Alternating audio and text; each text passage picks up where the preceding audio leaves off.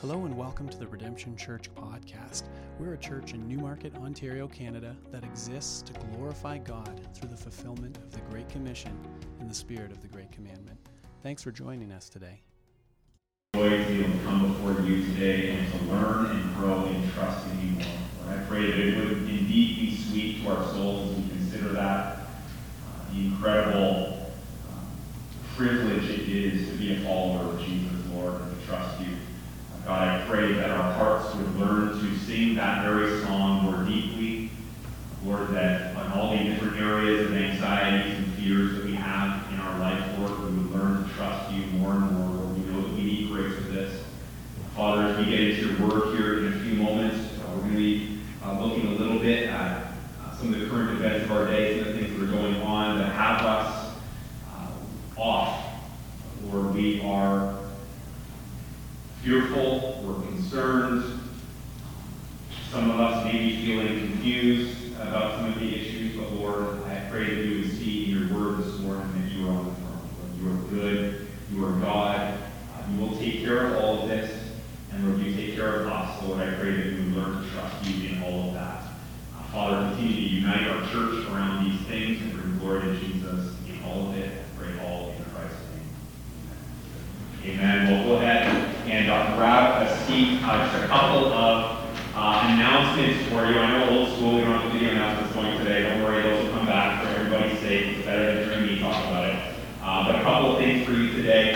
We have those, we have connection cards for you. Believe it or not, cards anymore, of course. We've got QR codes. You'll see that on a couple of seats in front of you. You can scan that. And that is a really helpful way for us to be able to track with you this week and figure out what's going on in your life and pray for you and take care of any questions that you have. So please actually do that. That would be really helpful to us. It's a really important way that we want to care for you. We'd love to see more and more people, and by more I mean all people, using that. We've got that you can fill out after the service in the lobby as well.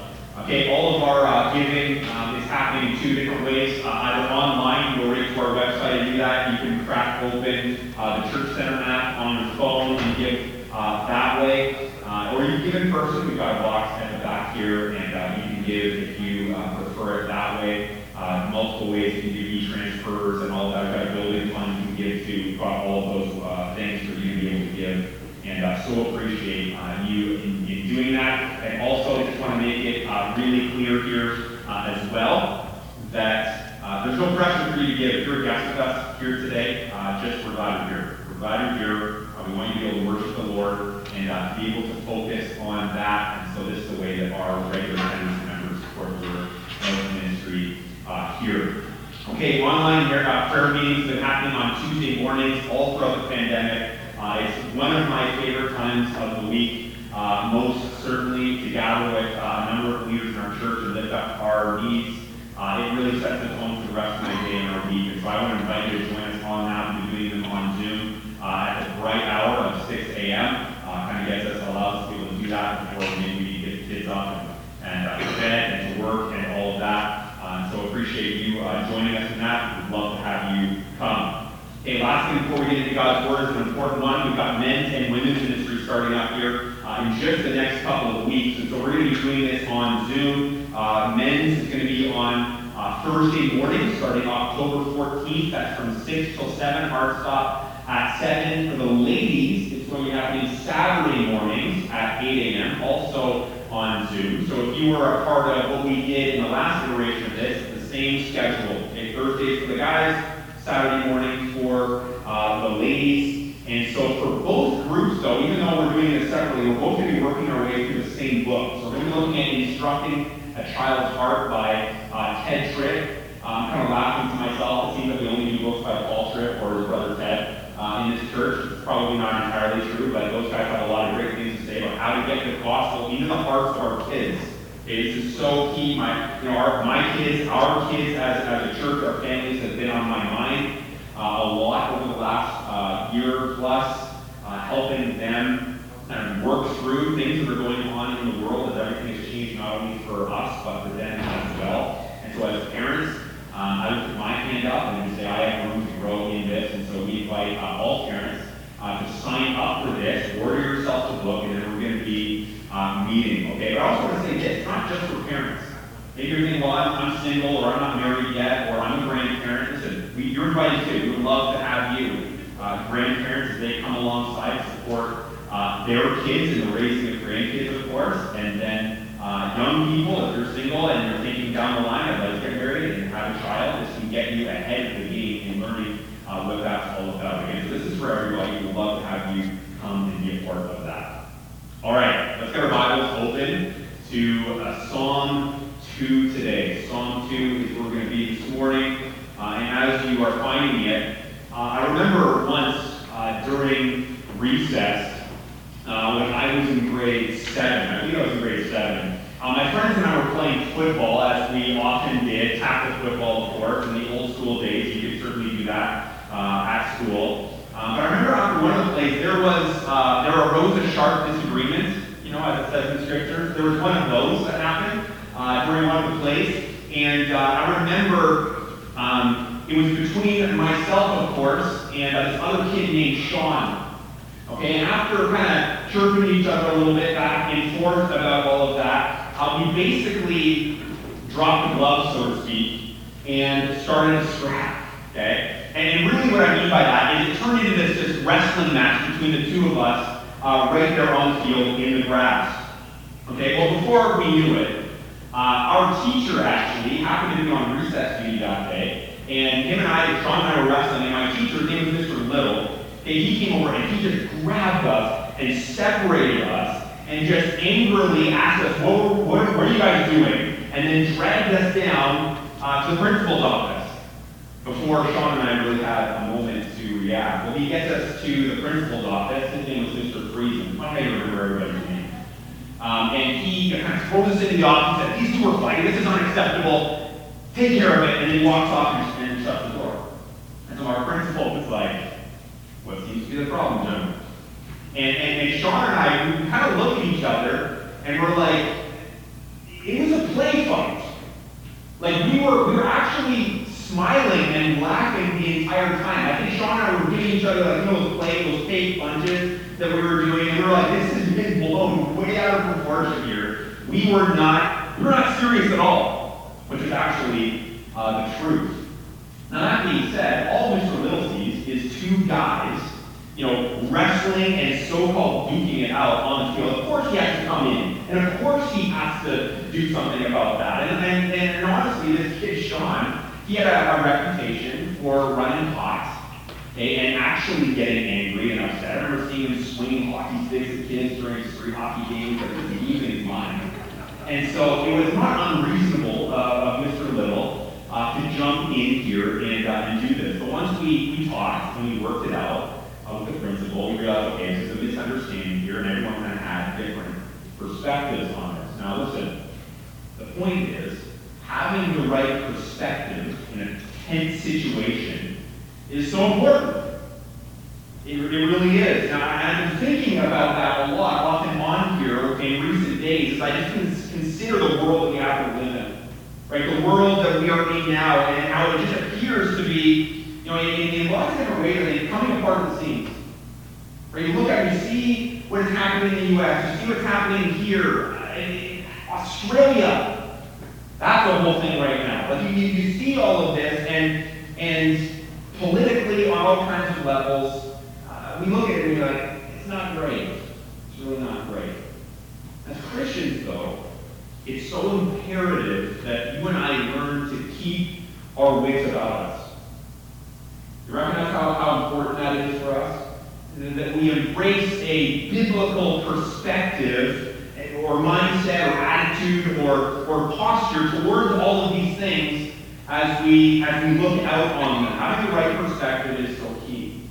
And Psalm 2, for me, over the last year plus, has been so helpful, I think, as I've sought to think clearly, as I have tried to stay sane even in some of it, or remain hopeful and anchored to truth throughout everything that we're seeing. And I just love the perspective that we find here in this passage. And so I want to just read it now, and then we'll jump into our thing. Okay, here's what it says. It says, why do the nations rage and the peoples plot in vain? The kings of the earth set themselves, and the rulers take counsel together against the Lord and against his anointed, saying, let us burst their bonds apart and cast away their cords from us. So then look at this. He who sits in the heavens laughs. The Lord holds them in derision. Then he will speak to them in his wrath and terrify them in his fury, saying, as for me, I have set my king on Zion, my holy hill. We're going to stop right there. Again, I've already prayed, so let's just jump into this then. We've got 2 points right here today. Here's the first thing. How to have the right perspective when the world is coming apart. I think it's important that we look at that. Here's the first thing. We've got to accept that governments behave badly and persecution will come. We've got to accept that. Now, when I say accept that, I don't mean that we should like it. I don't think that we should agree with it. With the immorality of it when that happens. What I'm getting at, though, is that on some level, we do need to learn how to live with the reality that these things are just part of life for those of us who live in a fallen world, which is every single one of us. Right? It's true. It's important that you and I grow in godliness and in maturity through these things so that we're not just bent out of shape all the time about what we're seeing, what's happening, one way or another, no matter what that bent out of shape tends to look like. Okay, so let's look at through these 6 verses again. Again, the whole psalm's great, but looking at the first 6, look what verse 1 says. It says, why do the nations rage and the peoples plot in vain or scheme in vain? Okay, that this psalm starts off with the question, right? Why? Why is this happening? It helps us, I think, understand the tone of what's being said here. Okay, that you and I, that we would survey the landscape of our world, that we would look at the government and different decisions being made or whatever, or the various injustices that we see happening out in culture, and ask, why is this happening? I think this is just a very common and natural part of the human experience. It is. We would look out on that and be like, what is going on? Again, fairly standard, I think, especially as Christians. After all, we have a very strong sense, I think, of right and wrong, of truth and error. We should have a very again, strong sense of love and hate. We of all people should have a pretty good handle on these things. We should have very strong passions and convictions about all of it. When you and I see evil and we see injustice and we see corruption in the world, it should naturally provoke displeasure within us. We should feel that way. It's actually a good thing. There's a senselessness to the world's rejection of God and the things of God that you and I are right to be bothered by. To not be bothered by any of this, that's actually a problem. But again, make no mistake here, it's the rejection of God that lies at the root of the world's rebellion here. Take a look at verse 2. It says, the kings of earth. Okay, so in this day and age, it was monarchies, but it's really for governments of any kind, and politicians, all of that. The kings of earth set themselves. It says that they're digging in their heels. That there's a certain obstinance within them to their approach. Okay, so the kings of the earth set themselves, and the rulers take counsel together. Okay, so you see the uniting of leaders in their rebellion and in their philosophies and the different ways that they go about politicking and leading. They take counsel together against who? Well, look, it says against the Lord, against his anointed, saying, let us burst their bonds apart and cast away their cords from us.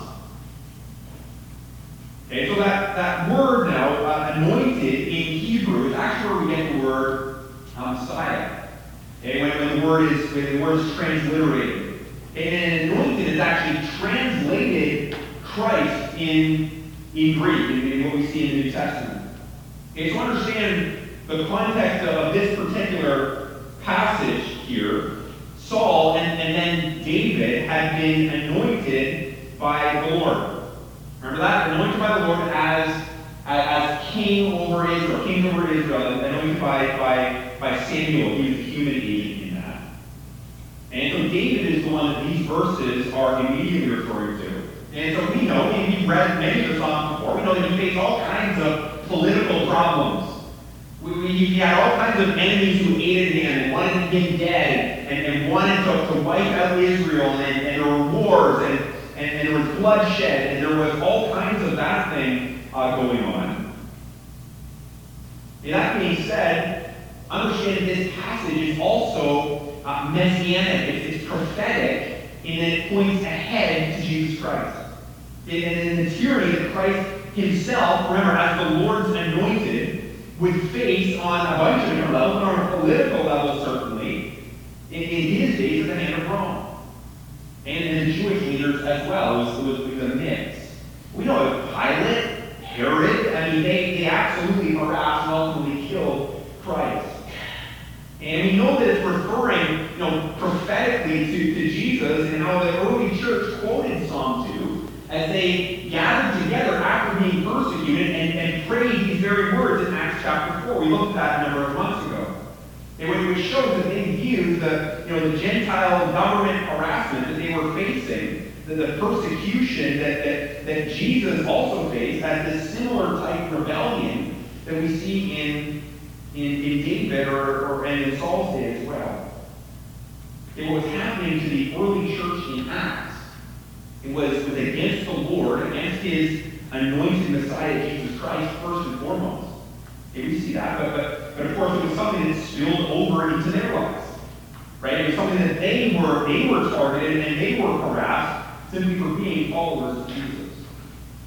Okay, so understand this, that governments behaving badly, persecution against the Lord and his people is something that's always been a part of life, one way or another, for Christians and for the church. And it always will be on some level. We will and certainly face this right up until the time that Christ returns. Now Christians in Canada, I don't think this is a surprise for anybody to hear this, and we've come through a prolonged period of peace.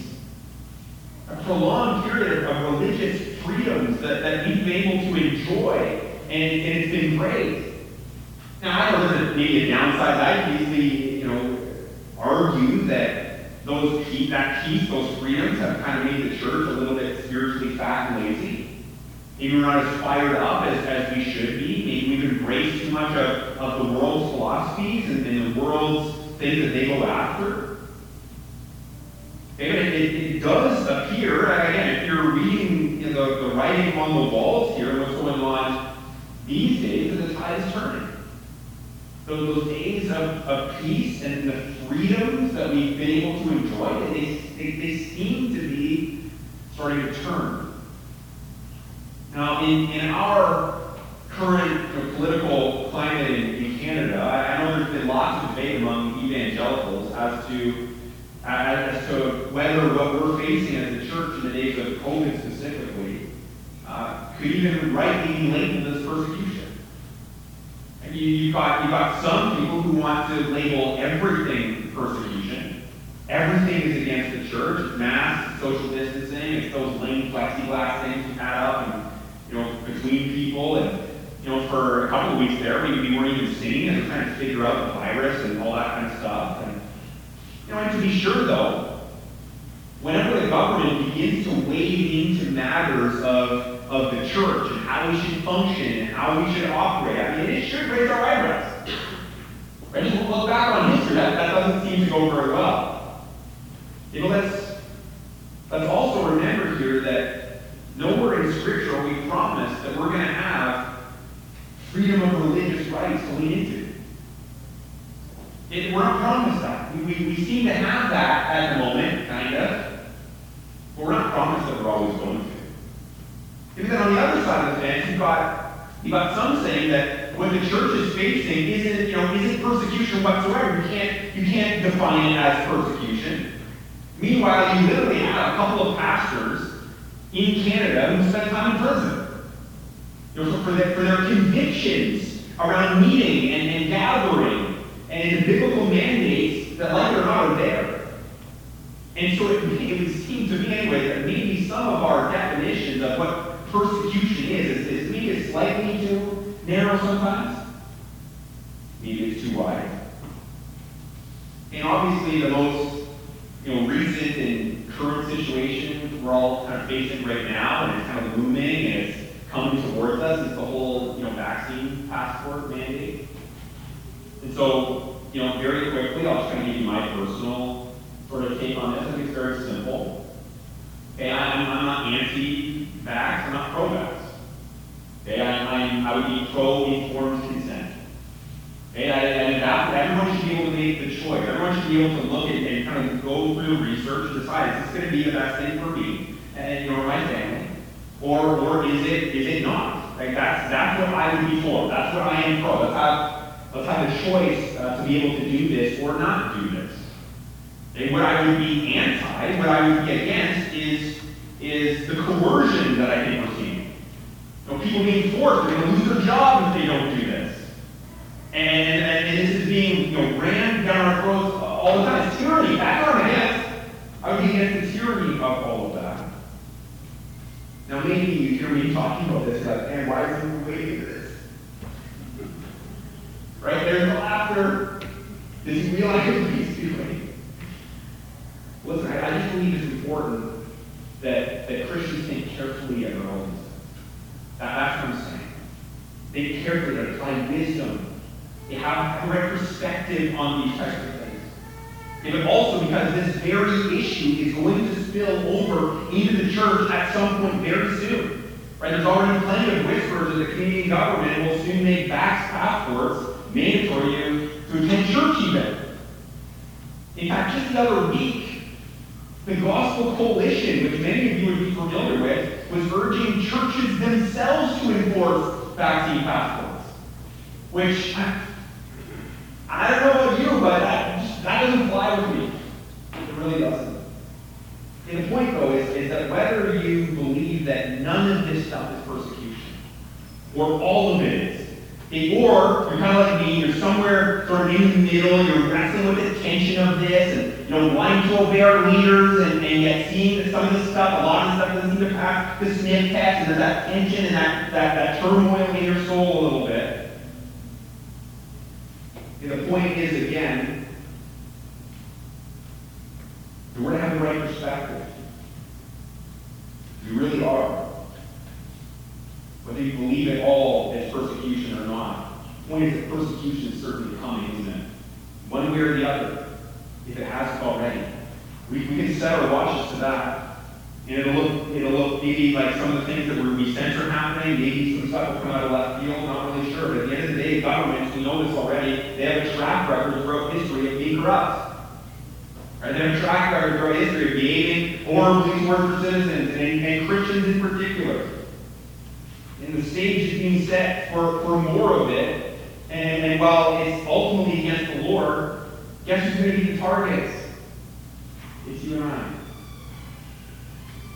A big part of having the right perspective when the world comes apart and the shrapnel's hitting us from all sides here is to acknowledge and accept that this is exactly what the Lord shows us will happen. Right? To somehow be in this place where we can just, okay, this is what the Lord says. I've got to somehow roll with this. And we don't like it, we don't celebrate it. We don't villainize and cannibalize each other's viewpoints along the way. That's one of the things I'm trying really hard to be careful of. Right? Church unity, the unity of the church is so important. To Jesus, it should be important to us as well. And we should separate and rip each other for different viewpoints that we may have. I recognize not everyone's going to agree with my viewpoint. I'm not going to agree with all of yours. But we're the church. Let's hold together, let's love each other through all of this. And listen, we also don't put our hope in the government being our savior. How many times have I talked to people friends, neighbors, relatives who are just like, man, I think the government's going to figure this out soon. You're right to laugh. Pretty soon, I think we're about to get back to the normal. Right? Don't put your hope in that. Don't do it. Our eyes should be on Christ. Jesus alone.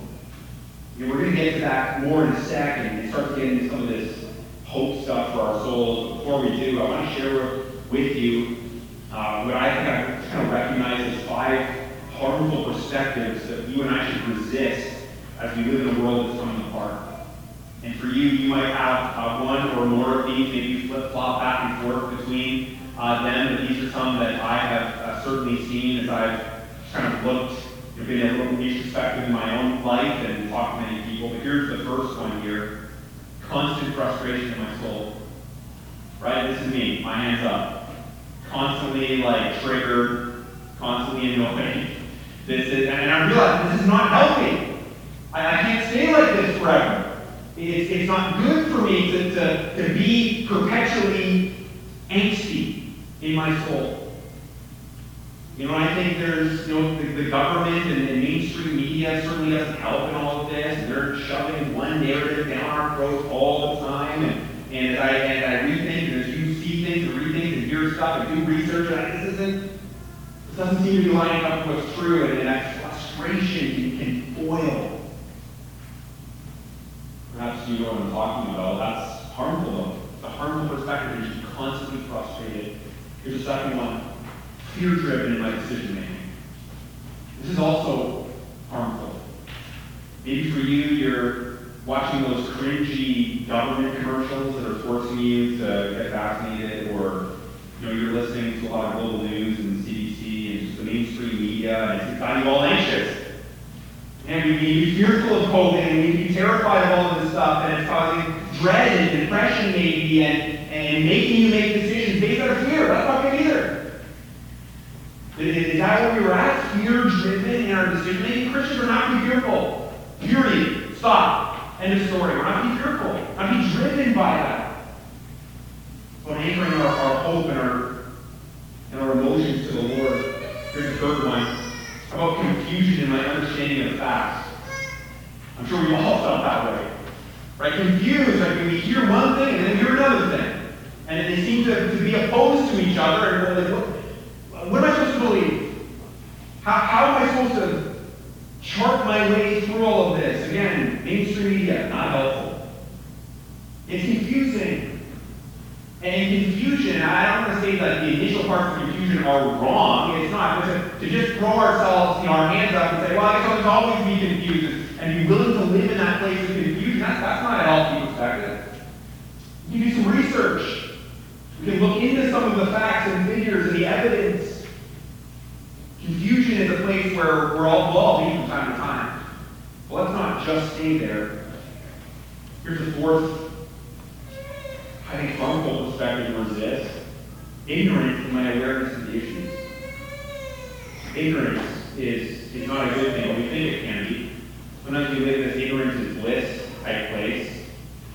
And maybe you talk to people who just seem like they have no clue what's going on in the world. They're just like, they're just kind of going about their business and kind of doing their thing. Part of us probably because we were like that too. That'd be a lot easier, probably sleep tonight. Right? But staying ignorant isn't helpful. We're not to be ignorant as Christians. We should know what's going on. We should interact with some of the issues that are taking place. Again, remember, Christians, I think why Christians have struggled with this throughout the last year or two is because we generally are about truth, aren't we?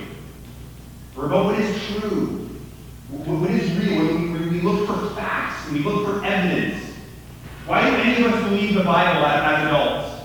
Hopefully not just because mom and dad told us to. That's an important thing. Don't get me wrong. I'm not saying we shouldn't tell our kids to believe in this, but as we get older, our faith is being tested, and for it to become real, we need to look at the evidence that supports the Bible's claims. I believe the Bible, not just because I've gone to church since I was a kid, but because I've looked through some of this, and it speaks to the evidence to support the facts of the Scriptures. It's true. That's why I believe it. And so I think that's maybe where many of us are at, and so So I think we need to look for that with evidence when it comes to some of the things that we're being told these days, even if it challenges our presuppositions. We're not looking for like people's opinions here necessarily, right? We're looking for again, cold hard facts. Let's not be ignorant in our awareness. And then here's the last one, the fifth one, harmful perspective, complacent in my attitude towards reality. Maybe this is kind of where we're tempted to get sometimes. We get frustrated, we're fearful, we start to do some digging, we find some facts that support our position, where we were confused, maybe we now don't feel as confused. And in the end, we're just like, forget, I don't even care. I'm complacent now. I'm kind of jaded about the whole thing. Like, who cares type attitude. That doesn't fly. Right? I don't think that's the right attitude to have as Christians. Be complacent. No, we should be passionate. We should be passionate for truth. We should be passionate for people. Not complacent in all of this. So these are all perspectives that, if we sense one or more of these flowing through our souls these days, we need to bring these to the Lord. We need to lift up our souls to the Lord and ask Him to meet us there by His Holy Spirit, the truth of the Scriptures, so we can find our hope, we can find our stability, find our peace in Him. This next thing here, I think, really helps us with that. How to have the right perspective when the world is coming apart. Know that the Lord both laughs at the nonsense and deals with it. It's good. I think that this verse right here is personally one of my all-time favorites in the entire Bible. I think it's amazing, right? The sky's falling all around us in the world. Nations are raging. People are plotting in vain. You've got evil leaders taking counsel and coming together and setting themselves against the Lord, against Jesus, against Christians, against society. And then you've got this here, verse 4. He who sits in the heavens laughs. He laughs. How good is that? The Lord holds them in derision, it says. I don't know the last time you used the word derision in a regular sentence. Me, not at all, probably. But it literally just means to mock. It means to mock or ridicule. Right? How good is that? Make no mistake. The Lord is laughing at and mocking the fools that dare go against Him. And I don't know about you, but that is about act worship. Right? I'm good with that. I think that's fantastic.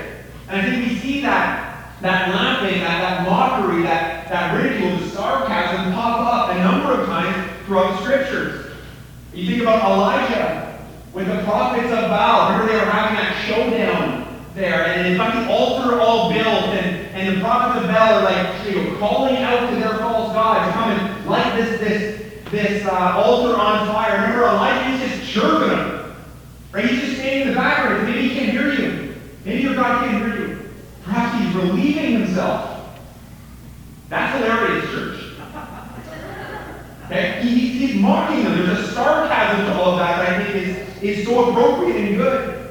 We know that Paul was sarcastic to the Judaizers in Galatians. It was a circumcision crowd. I won't go through exactly what he said today, but go back and read it. Again, hilarious. Very sarcastic to them. I mean, Jesus himself used appropriate sarcasm, and he poked at the Pharisees. He poked at the Sadducees. Do you not read the Scriptures? Have you not read them? Well, of course they read them. They're professionals at doing it. He's poking at them. Right? Because they didn't actually understand it. Not the way that they thought they did. And so he's going after the arrogance and the pride of those leaders. And this type of idea of laughing and mockery, that's why I think there's so much room for a Babylon Bee to the world. Right? If you're not following the Babylon Bee and you're kind of going crazy with everything you're reading and seeing, you are missing out on deep soul care. You got to read that stuff, all of them. They're just poking and they're just torching. It's hilarious. Right? It really is. Because I think it's so important that we learn to keep our sense of humor a little bit as the world appears to burn around us. I got to be honest with you, I've laughed so hard over the last year or so with friends and family and elders and staff and all this. It's just the nonsense of our day, the crazy, the memes that are flying around. I think it's been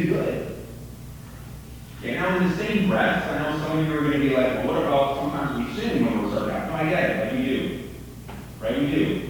We do acknowledge that the Lord himself, when he's sarcastic, he never compromises his holiness in that when he's sarcastic when he wants. Whereas for you and I, it's very easy to. Okay?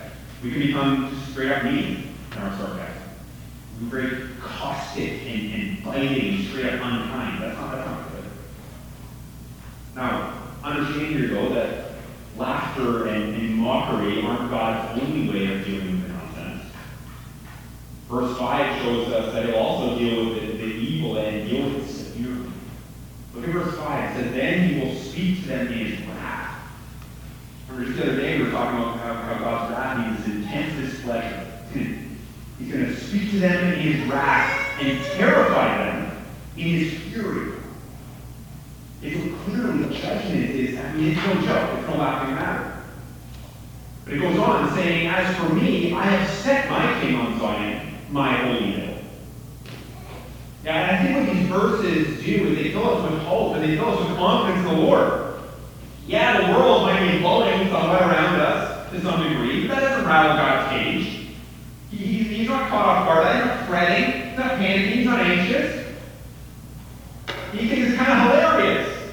In some ways, how big, bad, scary people think they're calling all the shots and directing world events and they're the ones in charge and in control. They're not.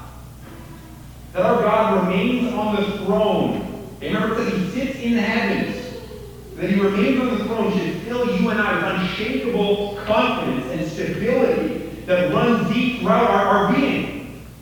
He says, I've set my king on Zion, my holy hill. And again, at the time that this was written, it was referring to King David in Jerusalem. Jerusalem, or Zion was the term for Jerusalem. God's people would have been bolstered by that declaration. Oh yeah, David was anointed by God through Samuel. God put him there. He's got a plan. And that's how they would have felt. And today, you and I are bolstered by the prophetic reality and nature of this verse. Christ is the anointed king. He is on the throne. He always is, he always will be for all time. That is the confidence that we are to have when things are falling apart. And I love these verses. I love Psalm 2 because they give us the right perspective. Perspective that is so badly needed when we're angry. Right? When we're scared, when we're confused, we're feeling ignorant, complacent. Again, I'm not sure which of those more harmful perspectives you're wrestling with today. But regardless, it's sort of taking a step back and allowing these words to wash over us and just consciously deciding, I'm going to trust the Lord. He is sitting in the heavens. He is laughing. He is going to deal with them in his wrath and in his fury. He's going to do it. It's not up to me to torch everybody on social media. I can leave all of that in the Lord's hands. Regardless, that's what we're to think, where we just settle in our minds and our hearts and pray, Lord, you are in control. I am not. World leaders are not, as much as they like to think they are. And just admitting, I don't know what this is all going to look like. I mean, going forward, but Lord, you do. And that's enough. I will worship you. I will trust you. If that's the perspective that we're to have. And so what we're going to do right now is we're going to spend a little bit of time praying together. And praying prayers of faith. Just praying with your spouse, your kids, or the group that you kind of came with. You can spin your chairs around and do all that. But pray. Seek the Lord. If you're fearful, if you're worried, if you're angry, if you're confused, give that to the Lord. Give it to him. Ask him to work these things out deep in your mind and deep in your soul. You be anchored in truth and trust him. Pray great prayers of faith, Lord. You are good. You know what you're doing, even though I don't, and many others don't either. Let's pray this church. I'm going to pray right now. I'm going to close this off, and then we'll go to prayer. And then when you're done, you're dismissed. Join me as I pray now. Lord, we come before you, and we're just, again, so thankful that you are on the throne. Lord, no matter what goes on in politics, no matter what goes on in culture, no matter what goes on in our town, our city, our country, whatever it might be, our world, Lord, you are on the throne, and we worship you. We pray that the truth of this just wouldn't be in one ear and out the other thing, but Lord, it would permeate, Lord. It would permeate down to the place where we are stable, where we are unshaken, where we trust you, where we're filled with joy, we're filled with a sense of peace and calm and clear-mindedness, Lord. Would you do that in us? Would you do that in our marriages? Would you do that when it comes to parenting? Would you do that with our kids, our families, our church, our singles, the young and old, Lord? I pray that you would do it. God, I pray that as we gather now and pray, Lord, we would bring our concerns to you, the areas where we're weak, and ask that you would work in them, Lord. And again, I pray that we would come away from here filled with joy in our great God. Lord, we pray all this in Christ's name. Amen. Amen. So again, you can pray. You can move your chairs around. You can take 5, 10 minutes, take a half an hour for all I care. Pray. Seek the Lord on these things, and when you're done, you're dismissed. Have a great day.